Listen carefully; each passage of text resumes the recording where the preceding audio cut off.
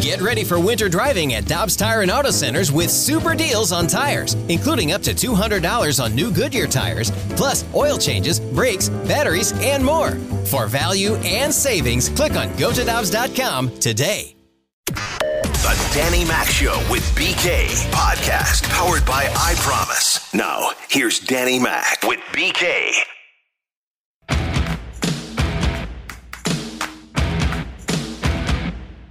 Harrison Bader's not going to start the season on our roster. He has had another flare-up with his forearm, and he's going to likely get today a PRP injection. I don't want to put a timetable on it, but probably a solid 4 weeks at a minimum, and just something that keeps flaring up that he feels like he can't compete consistently with at his best. And we've gone through a couple of different measures to give him the proper rest and to give him some other medical treatments that long-term he hasn't responded to. Short-term they work, but seems to be a recurring issue. So Harrison will start the season on the disabled list, which will create other opportunities.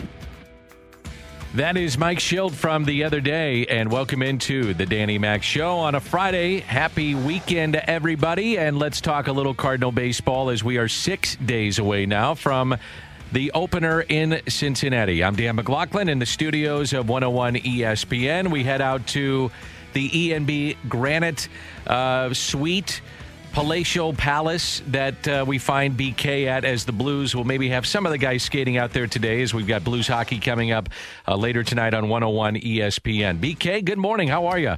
Good morning, Dan. It's good to hear from you, man. I'm doing well out here. How are you doing today? I'm doing great. Weekend is here. Not happy with the Blues' loss last night. A lot of shots on goal, but they did not score. So got to turn it around tonight. Are some of the guys going to be skating out there today? Do you know? I'm not sure, Dan. I would imagine not after the quick turnaround, but I don't know for certain. Okay, so let's talk a little Cardinals baseball. John Mozeliak, how about the loss of Bader in the outfield and what it means for this team? It might help someone that has more flexibility, that can play multiple positions, because, in the end, if you were to carry, say, 4 outfielders, you're pretty limited in what you can do late in the game, whereas if you have 5, it's a little bit more traditional. So, again, no roster decisions have been made at this point, but certainly tie goes to the runner if you can do more than one position. 13 position players, 13 pitchers going north to Cincinnati in the Great American Ballpark on Thursday. So, BK, when you look at this bench, you could have potentially Carpenter and Williams from the left side, and on the right side, you've got Sosa, Kisner, Thomas, Nagowski, Dean, maybe Rondon. So some options and some tough decisions coming up this weekend for St. Louis. Yeah, it is. I think you're going to be locked in on Kisner, Carpenter, Williams, and Sosa at this point. I feel pretty good about those. And then it basically comes down to you've got 2 spots for Rondon, Nagowski, Dean, and Thomas at the back end of your bench. And if I had to guess, Dan, I think Thomas is going to make this team now. I think they like him as that 4th outfielder at a minimum for them going into opening day. And then it becomes a question. Rondon, Nagowski, Dean, who do you feel best with there? I would put my money on John Nagowski just because if you've got that kind of a bat, the way that he's been playing in spring training, I think he deserves the opportunity. That being said, they have also stated, John Mozeliak said the other day, if there is a guy who we would lose if we didn't bring them with us, that probably carries a little bit of weight. Well, Rondon could be one of those players, so maybe they decide to keep him instead of John Nagowski. And the way I look at it, too, remember, no DH. And that's something you got to think about as you move forward this season in the National League. So if you're talking about double switches, which they are back again this year, you're not going to double switch Arenado, probably not DeYoung, probably not Edman, probably not Goldschmidt. Where's it going to come from? Outfield. So you're going to want your best defensive outfield in the game. We know Tyler O'Neill's won a Gold Glove. Carlson can play center or right, but Thomas is a guy that, to me, gives you that flexibility when I think not just be with the numbers of what he's done offensively, but he gives you that flexibility defensively. If Williams is in right, you don't feel comfortable with him, late inning situations, Lane Thomas would be that guy, and that's something to keep in mind moving forward. Yeah, I think Lane Thomas, for me, should be locked in on this team. I know he's got an option. He's available to go down if they wanted to, if they needed that flexibility. But I mean, you look in the outfield, right now you basically have 3 guys, if you count Justin Williams as that third one, that are actual outfielders on this roster. You could count Tommy Edman if you want to. I'm counting him as a second baseman. That's where they want him to start. That's where I'm going to put him. Lane Thomas is that 4th guy, and you want to have 4 guys in the National League going into the season. So for me, I think he should be locked in, and it's a matter of who that 5th possibility is that gives you a little flexibility. I think Rondon could play out there in a pinch. We know Nogowski, if necessary, could.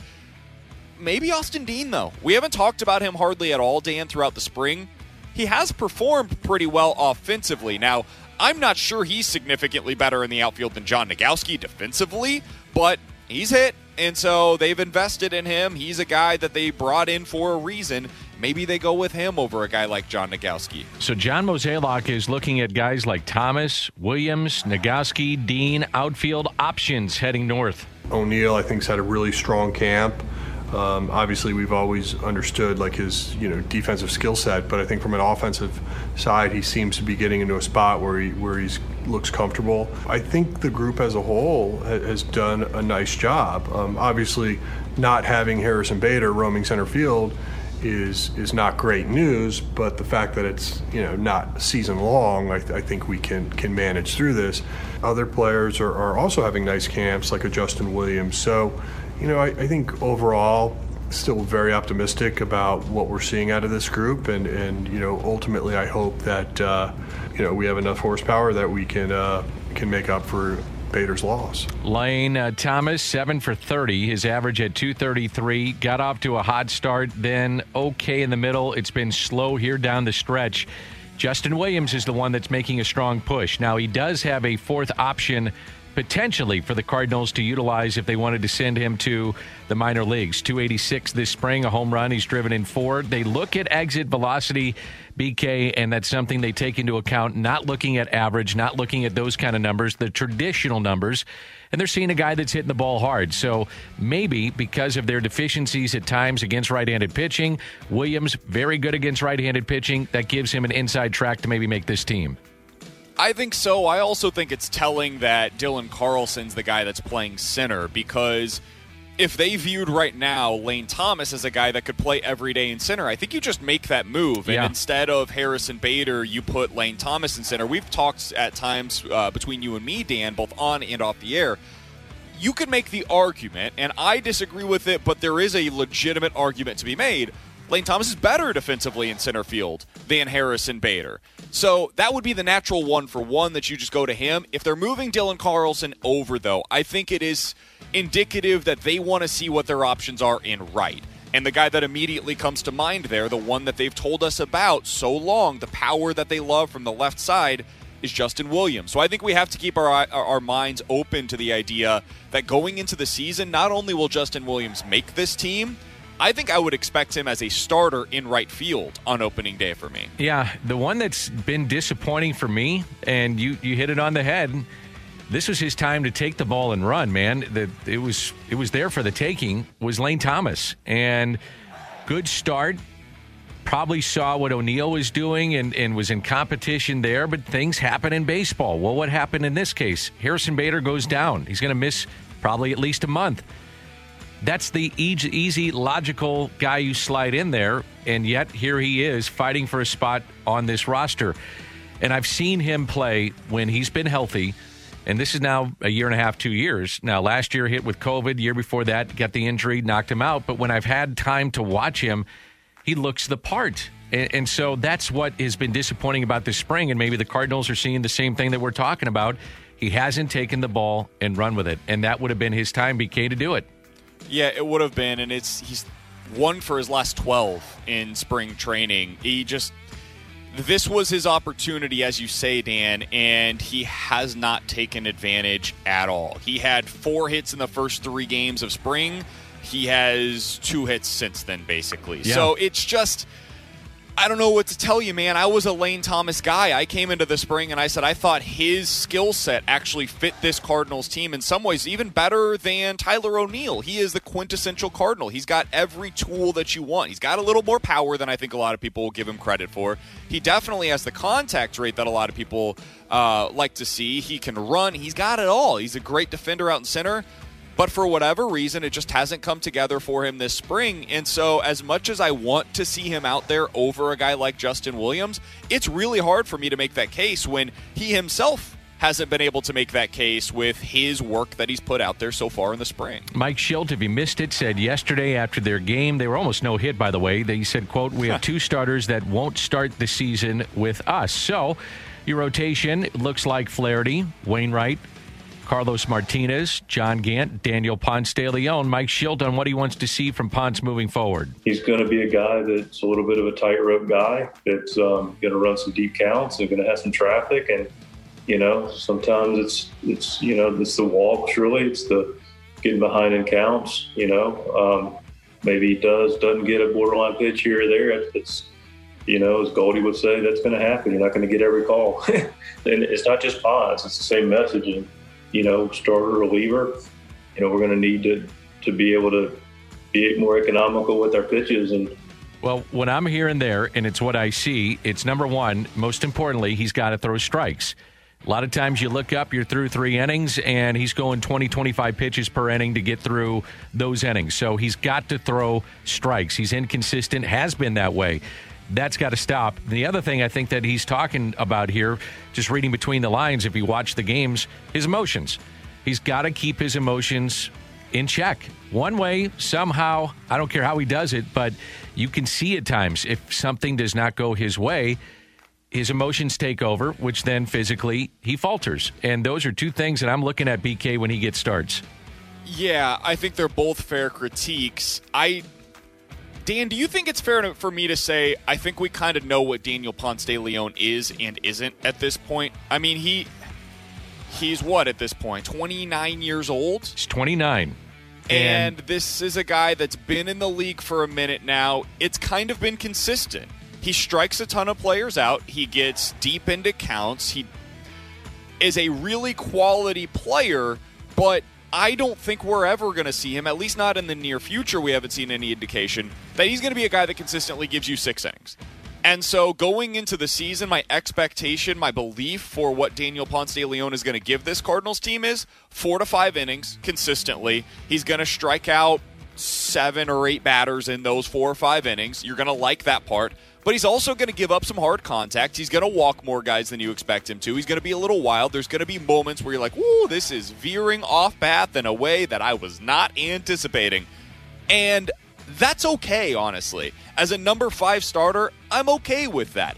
But it does put more pressure on a guy like Carlos Martinez to be consistent. It puts more pressure on a guy like John Gant to give you innings. Because if you have that from your back 3, that's when it becomes an issue. But if just one guy that is this way, you got the 5 and fly, get out of there after 5 innings, I can live with that. But it can't be the back 3 end of your starting rotation. Daniel, this spring, 17 innings, 13 walks. 13 walks with the 17 innings, and that's where he has to improve to be in the rotation. And what you're hoping for is that KK is maybe misses a turn in the rotation and he's back in there, and then you can put Ponce back in the bullpen and make some adjustments. But we'll see exactly how that will play out for the Cardinals. It is 10:16. Time check brought to you by Clarkson Jewelers. Scott Miller is coming up, and so is, I like this, in the park or out of the park. We're going to take a look at some questions, some comments concerning the Cardinals and some of the numbers when we come back. This is the Danny Mac Show with BK, the podcast powered by I Promise.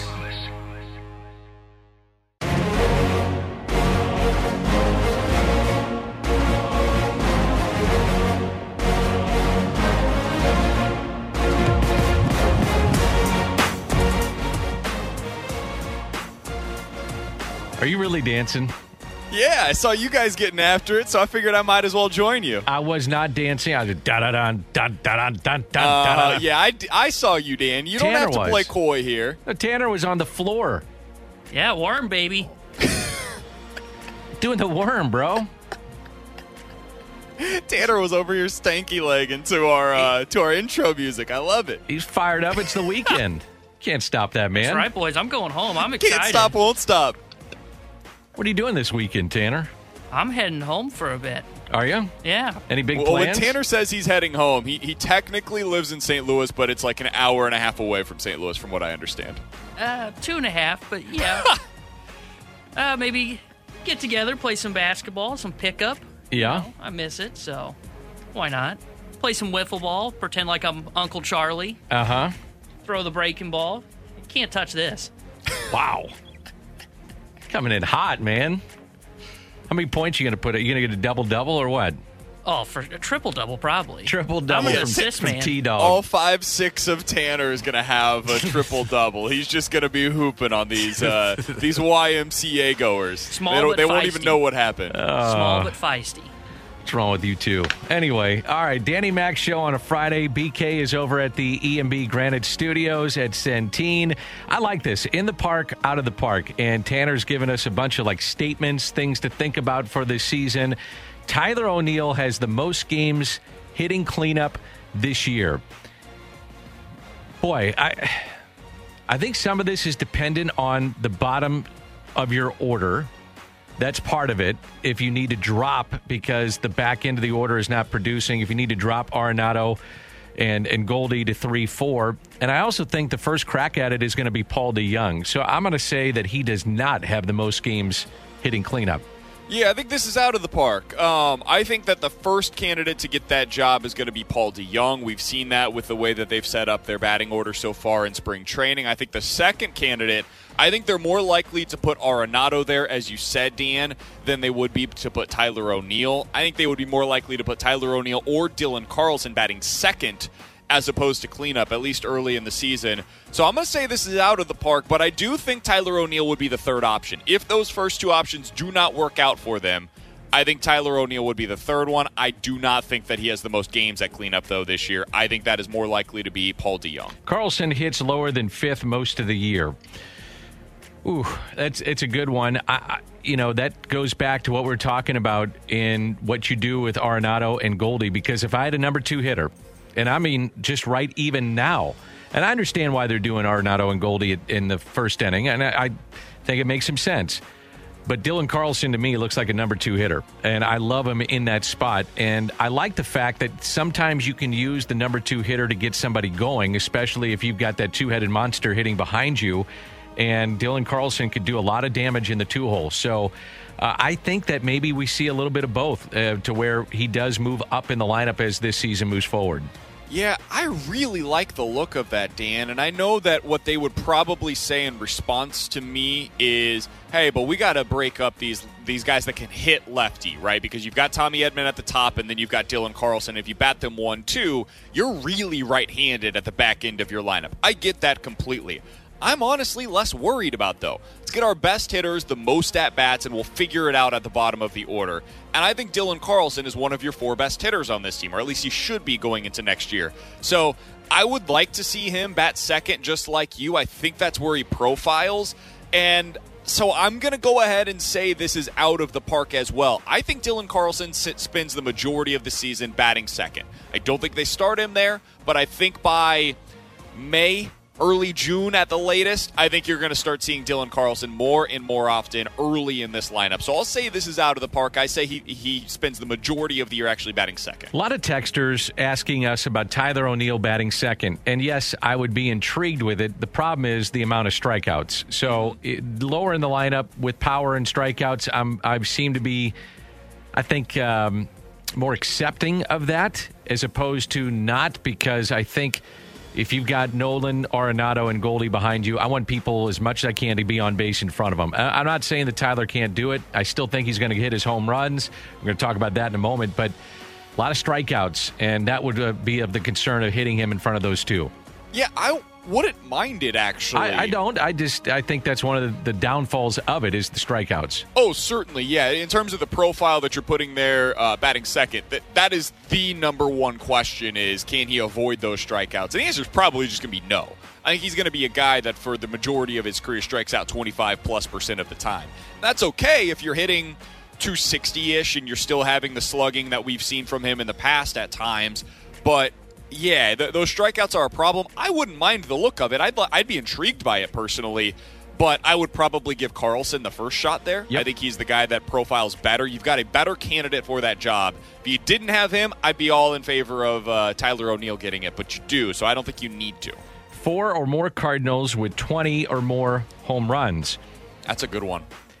I got 3 that I think get it. if they have a full, healthy season. I got Goldschmidt, Arenado, O'Neill, and I'd say DeYoung is right there. And I'm going to put Dylan Carlson in that conversation, too. It wouldn't surprise me one bit if I saw 20 home runs. Dan, what have you seen from his swing lately? Because it looks better. It looks like he's starting to get on track. Well, I think he's got his timing down. So, beginning of camp, he was really basically hitting primarily right-handed. For whatever reason, it was just a lot of games in which he was right-handed. And he's hitting now a lot from the left side. And I think with your switch hitter, just like any hitter, you're trying to get your timing down. And I just see more of a compact swing. I love his left-handed swing. I love it. It's just typical generic saying, left-handed pretty swing. I get it. He's got it. He's got that. And if you go down and in on him, he just drops the barrel, and it's right to the ball. And he's very quiet at the plate. That's the other thing I love about watching him play. So that's what I see. I just see timing. Just took a little bit to get going here early in camp. He was out in front a little bit. I also think he takes too many strikes. I think that'll change as we go along in his young career. But, man, the sky's the limit for this guy. He's going to be a hell of a player. Was it the Fox Sports Midwest broadcast that I saw the other day that compared his swing to Carlos Beltran's? Yeah, we were talking about that. Ricky and I actually talked about it before the game, and he said to me, he goes, who does Carlson remind you of? And I said, I don't know. And he's wearing number 3, kind of Carlos Beltran a little bit, switch hitters. He goes, yeah. And we started looking at it, and then we did a side-by-side. Their swings are pretty identical. Yeah. A lot of things that they do in terms of how they get to the ball with their hands, especially from the left side, very identical. If he can be anything of Carlos Beltran, you got something there. Yeah, absolutely. One of the better hitters of that decade, basically. I'm going to go ahead and say 4 or more Cardinals with 20-plus homers. I'm going to be optimistic BK today. How about that, Dean? Wow. I'm going to say that's in the park. This is a first. Let's do it. Paul DeYoung, Paul Goldschmidt, Nolan Arenado, Tyler O'Neill, and Dylan Carlson. How about I up you and I say 5 Cardinals finish this year with at least 20 or more homers? Put it this way, it's not far-fetched. No. I mean, it could certainly happen, especially with 3 of those. I would say a combination of 3 of those guys is a definite. 4, pretty good shot. 5, yeah, you got a shot. I think the one that I have, so Carlson, it's just, I don't know if he swings 100% there yet. I don't know if the power is going to be realized yet. I think he's a 15-homer guy, but can he get to that 20? That's the real question. O'Neill, I'm pretty sure, is a 20-homer guy. It's just a matter of him staying in the lineup and avoiding the strikeouts. Yep. And making the contact that'll keep him out there in the lineup. So it's really about playing time for him, and that's just all about him, whether or not he's able to avoid the strikeouts. Cardinal has 20 or more steals. I would say that's in the park. I think Tommy Edman at the top of the lineup will do that. Now, here's the thing with Tommy Edman. That what do you do if you've got you're the opposition and Tommy Edman is at first base and you got Arenado and Goldie behind you? Now, last year, I would say don't run him because you're just going to put on Paul Goldschmidt. It's a slam dunk. I mean, put him on and deal with somebody else, and if they get a crooked inning, the Cardinals, then so be it. This year, it's different. So you're that opposition, and you're saying, well, we could walk Goldie, but that means we got to get to Arenado. Do we really want to do it? Now I just put up a 3-run bomb or damage done. So I think the opportunity for him to run is going to be a lot higher this year than with other years. I would have said Bader maybe had a chance at 20, but he's not going to play. He wasn't getting on base enough. And the other guy is Tyler O'Neill. O'Neill and Carlson will give you that shot too, but Edman is the one that I look at to get you that 20 mark benchmark. Yeah, 20 is a big number, so I probably wouldn't have O'Neill or Carlson there. I mean, 2020 season is just tough to do. I think, if I'm not mistaken, the only guy that's done that for the Cardinals in the last decade, I think, is Tommy Pham. Well, this is just a 20 stolen base season. I know, but I just said both of those guys potentially getting to 20 homers as well, so it's tough for me to say, hey, yeah, 20 homers and 20 stolen bases in the same year.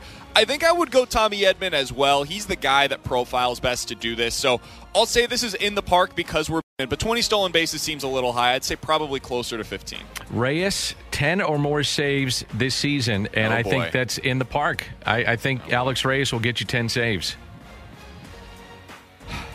I'm going to continue on my optimistic note, so I'm going to say out of the park. I think Alex Reyes plays his way out of that role.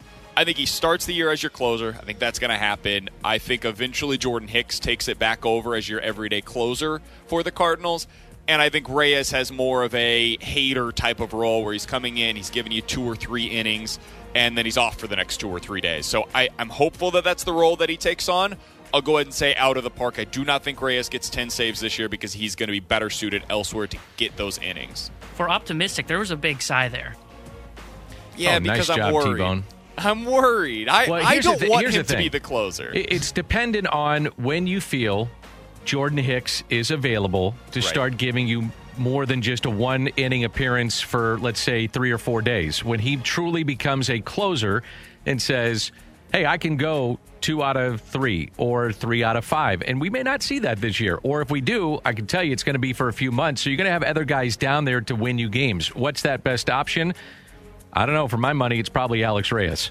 Yeah, very well may be. I like Giovanni Gallegos. I know lately he's been roughed up a little bit. So is Reyes. Reyes hasn't looked good the last 2 times. Sure. Yeah, so there's a little bit of worries there. But I think Gallegos and Hicks, I would prefer either of those two because I think eventually later on, this is their role. Those 2 guys, for their long-term futures here in St. Louis, are going to be closers or back-end relievers. I do not think Reyes should be that. I hope he's not that. So I'm going to say out of the park with 10-plus saves, and that's just me being hopeful that that's not his role for the remainder of the season. I like it. These are fun. We're going to do some more of these later in the show. Coming up, we'll visit with Scott Miller. He is a network radio analyst on baseball on Sirius, so we'll talk it over with Scott Miller coming up. This is the Danny Mac Show with BK, the podcast powered by I Promise.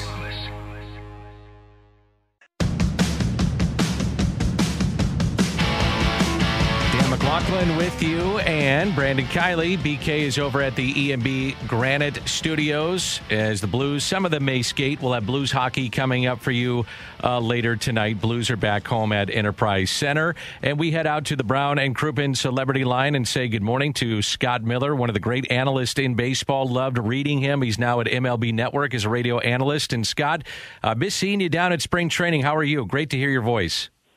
Likewise, you as well, Dan and BK. Nice to be with you guys. And we can safely say today, one thing for certain, there might not be a lot we know about the upcoming season 100%, but now we know less than a week till opening day. Man, isn't that nice to say? And I was thinking about this today, earlier this morning. It's funny you bring it up. We were wondering, are we even going to get a season in next year? And then you heard all the bickering going back with the CBA just to get it ready for 2020.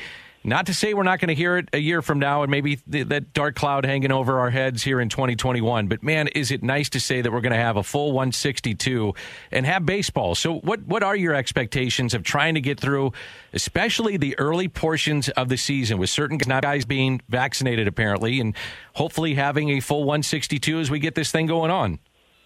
Yeah, to your point, the 162 is the hope. And, I'm optimistic. I mean, the country as a whole, I think, certainly seems to be in a better place than it was last summer. Vaccinations are rolling out and never as quick as everybody hoped, but they're getting, they seem to be ramping up progressively and more as more and more people get vaccinated. I mean, just, to start with on opening day, the fact that all 30 teams, when they play at home, are going to be able to have at least some fans in the stadium, that alone has to make you more optimistic and put a smile on your face because, you guys know, we were all thrilled to get 60 games in last year, but the empty ballparks, I mean, the cutout fans, the cardboard fans, it looked good on TV and it was kind of amusing for the first week or so, but there's just nothing like having fans in the park, even if it's 10,000 fans instead of 40,000 in a stadium. So the fact that more people are getting vaccinated, both in uniform and in organizations and fans who can go to games, I think starting from our starting point next week with fans in the stands in the country in a better place, and then the optimism that from there, more people are going to get vaccinated, more players will be protected, more fans hopefully will be able to come to games as things open up as the summer goes on. The scare still is obviously when the season started last year, we had the outbreaks within the Cardinals and the Marlins teams. Hopefully we can avoid that early. But I also think those served as instructive cases last year. And after, there was a time when the Marlins and Cardinals were hit last year where we thought, we might not even get last season in. And then not only did we get it in, but we didn't have any more major outbreaks during the year. So I think those were, unfortunately for Miami and St. Louis, those were tough times, especially obviously needless to say for those teams. But I think people in the game learned from that how to handle things. I'm not saying it's foolproof now, but that's all part of why I think there's a lot more reason for optimism this year. MLB Network radio analyst Scott Miller joining us here on 101 ESPN. Scott, I know typically when we talk to you, you're based out of that Southern California region. Yep. I'm curious, out of the Padres, Dodgers, and Shohei Ohtani, what is the most intriguing storyline coming out of that region right now? Padres, Dodgers, or Ohtani? Yeah, there's a lot, and let's start with this.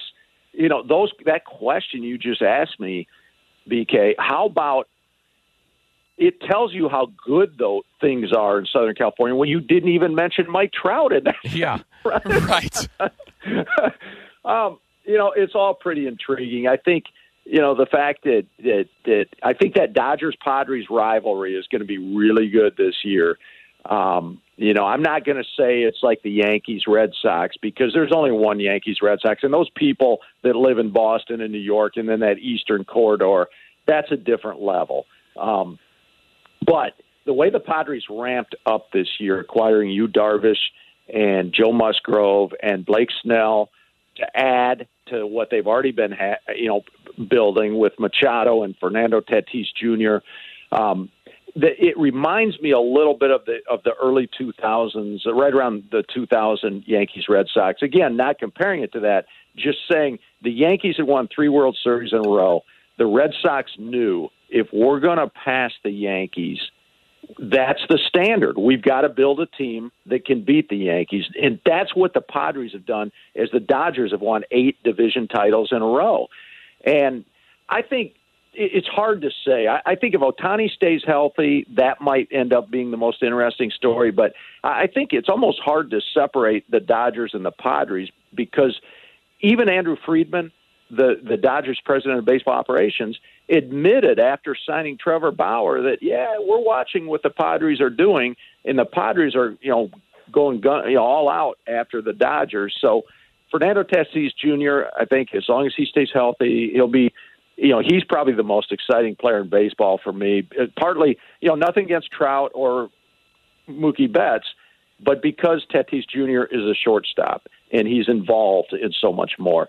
But if Ohtani stays healthy, he could be the most exciting player in baseball this year. So there's a lot of really interesting, entertaining stuff going on there in Southern California. And you could imagine here in St. Louis, the excitement around Nolan Arenado and seeing him in Cardinal Red, and we've been hearing about it maybe for 2 years, 3 years, whatever it was. So now, hey, he's here. So how do you think that transforms the Cardinals and where they stand inside the Central Division?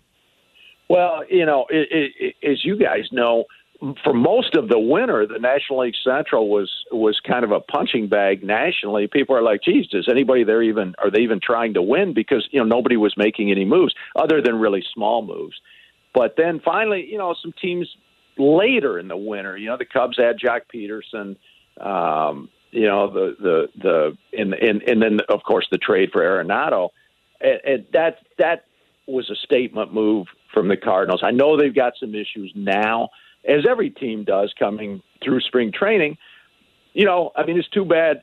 Certainly the starting pitching is going to be a question, not having, Miles Mikolas to start the season and what's the status of Kim. That in the outfield obviously are going to continue to be the two questions that the that the Cardinals have to answer as the season unfolds. But Arenado, man, and I've seen him a lot. As you said, I'm based in Southern California, so, naturally I see a lot of National League West games and just what the Cardinal fans are going to see defensively night after night. It's not just the spectacular plays, but it's the consistency of what St. Louis fans are going to be able to watch night after night after night after night. And, especially even the non-spectacular plays, just what Arenado's able to do defensively. And that really, him and Goldschmidt together in the infield, that's going to be a lot of fun. And, certainly the Cardinals, I think, are the class of the division. And Arenado's certainly is a big part of the reason why. Scott, if the playoffs don't end up getting expanded, and as of now, that's the expectation, but who knows, right? Yep. Last year, they kind of waited till opening day to do all of these rule changes. But if they as I recall, wasn't it while Garrett Cole was on the mound facing the Nationals during that game, I think is when Yeah. So I am not going to write anything in pen until we actually get to like the first weekend of the first games. But as of now, who do you see? I mean, the National League is pretty deep this year. Who do you think is going to be left out of the playoff mix based on what you've seen so far through the spring and what these rosters look like? Yeah, it's big time. Stacked. I think there's no question. The National League is, has a lot of depth, a lot of really good teams, a lot of star power. But, in terms of being left out, that's a good question. I mean, I think going in, certainly the Dodgers, until the Padres or anybody else says differently, you have to pencil the Dodgers in as the National League West, title champions for a 9th year in a row. I've got the Cardinals in the Central. I've got Atlanta in the East. So there's 3. And then wild card, you got to put San Diego in there, barring utter disaster, be it underperformance or injuries or both, because I think the Dodgers and San Diego are the 2 best teams in the National League. So that leaves you with, one slot that the Brewers will be fighting for. And I'm not so sure about the Cubs. They've taken some steps backwards lately. They could surprise us, but Brewers. But I think the second wild card probably comes out of that National League East after the Padres. I think Philadelphia could surprise some teams this year. Certainly, the Mets, depending on health there. And I'd say don't sleep on the Nationals. I mean, they're they won the World Series 2 years ago, and yet last year they fell off so far that I think people are forgetting about the Nationals. I mean, you line up with Strasburg and with Scherzer and with Patrick Corbin, and they've added John Lester. I know Lester is not at his peak, but this is a guy that is a workhorse that knows how to win, that has championship pedigree in both Chicago and Boston. So, I think push comes to shove, I would take the Nationals as my second wild card team after the Padres. And, you're right about good teams. I mean, that leaves the Philadelphia and the Mets on the outside looking in. Both of them are pretty good. It could leave the Cubs. But that's, I think, just at a quick preseason glance, and that comes with an asterisk, of course, because how often are anybody's preseason predictions right? Absolutely. Hey, Scott, thanks for doing this here in St. Louis. We really appreciate your work. I've been following you for years, and we'll get you tuned in on Sirius XM. Listen to you a lot as well. So thanks for doing this. We appreciate it. My pleasure, guys. Dan and BK, you too. And take care. Have a great season, and we'll talk soon, I'm sure. You bet. Thank you so much. Have a great year as well. That's Scott Miller. Does a great job covering Major League Baseball. Interesting thoughts, BK. It's fun to get the national perspective, especially when you hear about, hey, man, that Nolan Arenado guy, he's pretty darn good. And I do think he does shift the mindset of what happened here in St. Louis in the offseason and going forward. I mean, he's that much of a difference maker. And I'm sure for many people that follow this game, they're saying, okay, here's a list of 5 guys who could win the MVP. Wouldn't surprise me at all. Nolan Arenado's on one of those lists. Oh, absolutely. I mean, I think outside of last year, he was the top 8 each of the 5 seasons prior in National League MVP voting. So he deserves to be there. I can't hear it enough, Dan, from people outside of St. Louis telling us how much we are going to love watching him every night here in St. Louis, because It's something that we've been asking for years. This is the guy. And it was basically a Christmas present that was a month later for Cardinals fans, but that's what you got in Nolan Arenado. You got the present that you've been waiting for 5, 6, 7 years now to be able to finally unwrap. Yep, that is BK. I'm Danny Mac. He is at the EMB Granite Studios. I'm here in our wonderful palatial studios and a chance to be side by side with Tanner. What else could you ask for? It's a Friday on 101 ESPN. This is the Danny Mac Show with BK, the podcast powered by I Promise.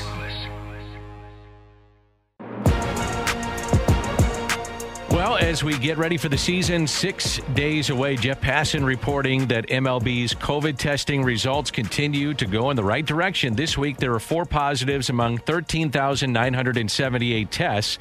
This spring, since the monitoring phase began of intake testing, that's 17 positives out of 72,751 tests. That is a 0.02% rate. That is huge. That's great. That's great news as teams will disperse from camps and start traveling. And that's the concern, obviously, when you start traveling and get out of these pseudo bubbles that you're in, that there's no bumps in the road. The Cardinals open up in Cincinnati. They'll play 3 against the Reds. Then they'll go to Miami and then come home for the home opener at Busch Stadium with 32% capacity. BK is over at E&B Granite. I'm Dan McLaughlin in the studios of 101 ESPN. And BK, what do you have coming up with your show and Alex? Yeah, we are going to continue to remember the life and legacy of the late, great Bob Plager. Today, we've got Larry Plow coming up at 11:15. We've got Brian Sutter at 12:30. And Larry Robinson coming up at 1 o'clock. He was a member of the coaching staff back in 2019 at the end of that season. And he certainly has a relationship to reflect on with Bob Plager. So very excited for all of that coming up today. Plus, we will open things up with the Blues game last night. I actually came away from that a little more optimistic than I think some did. So we'll get into that coming up at the Open as well. All right. Have a great weekend. Great show. Tanner, as always, great job. And I'll talk to you at 10 Monday on 101 ESPN. You've been listening to the Danny Mac Show with BK, the podcast powered by I Promise. Peloton, let's go. This holiday, with the right music and the right motivation from world-class instructors, we're going to pick it up a notch. It's the holiday season. You might just surprise yourself with what you're capable of. Work out to thousands of live and on-demand classes, from running to cycling to yoga. Try Peloton risk-free with a 30-day home trial. New members only, not available in remote locations. See additional terms at onepeloton.com/home-trial. Peloton, motivation that moves you.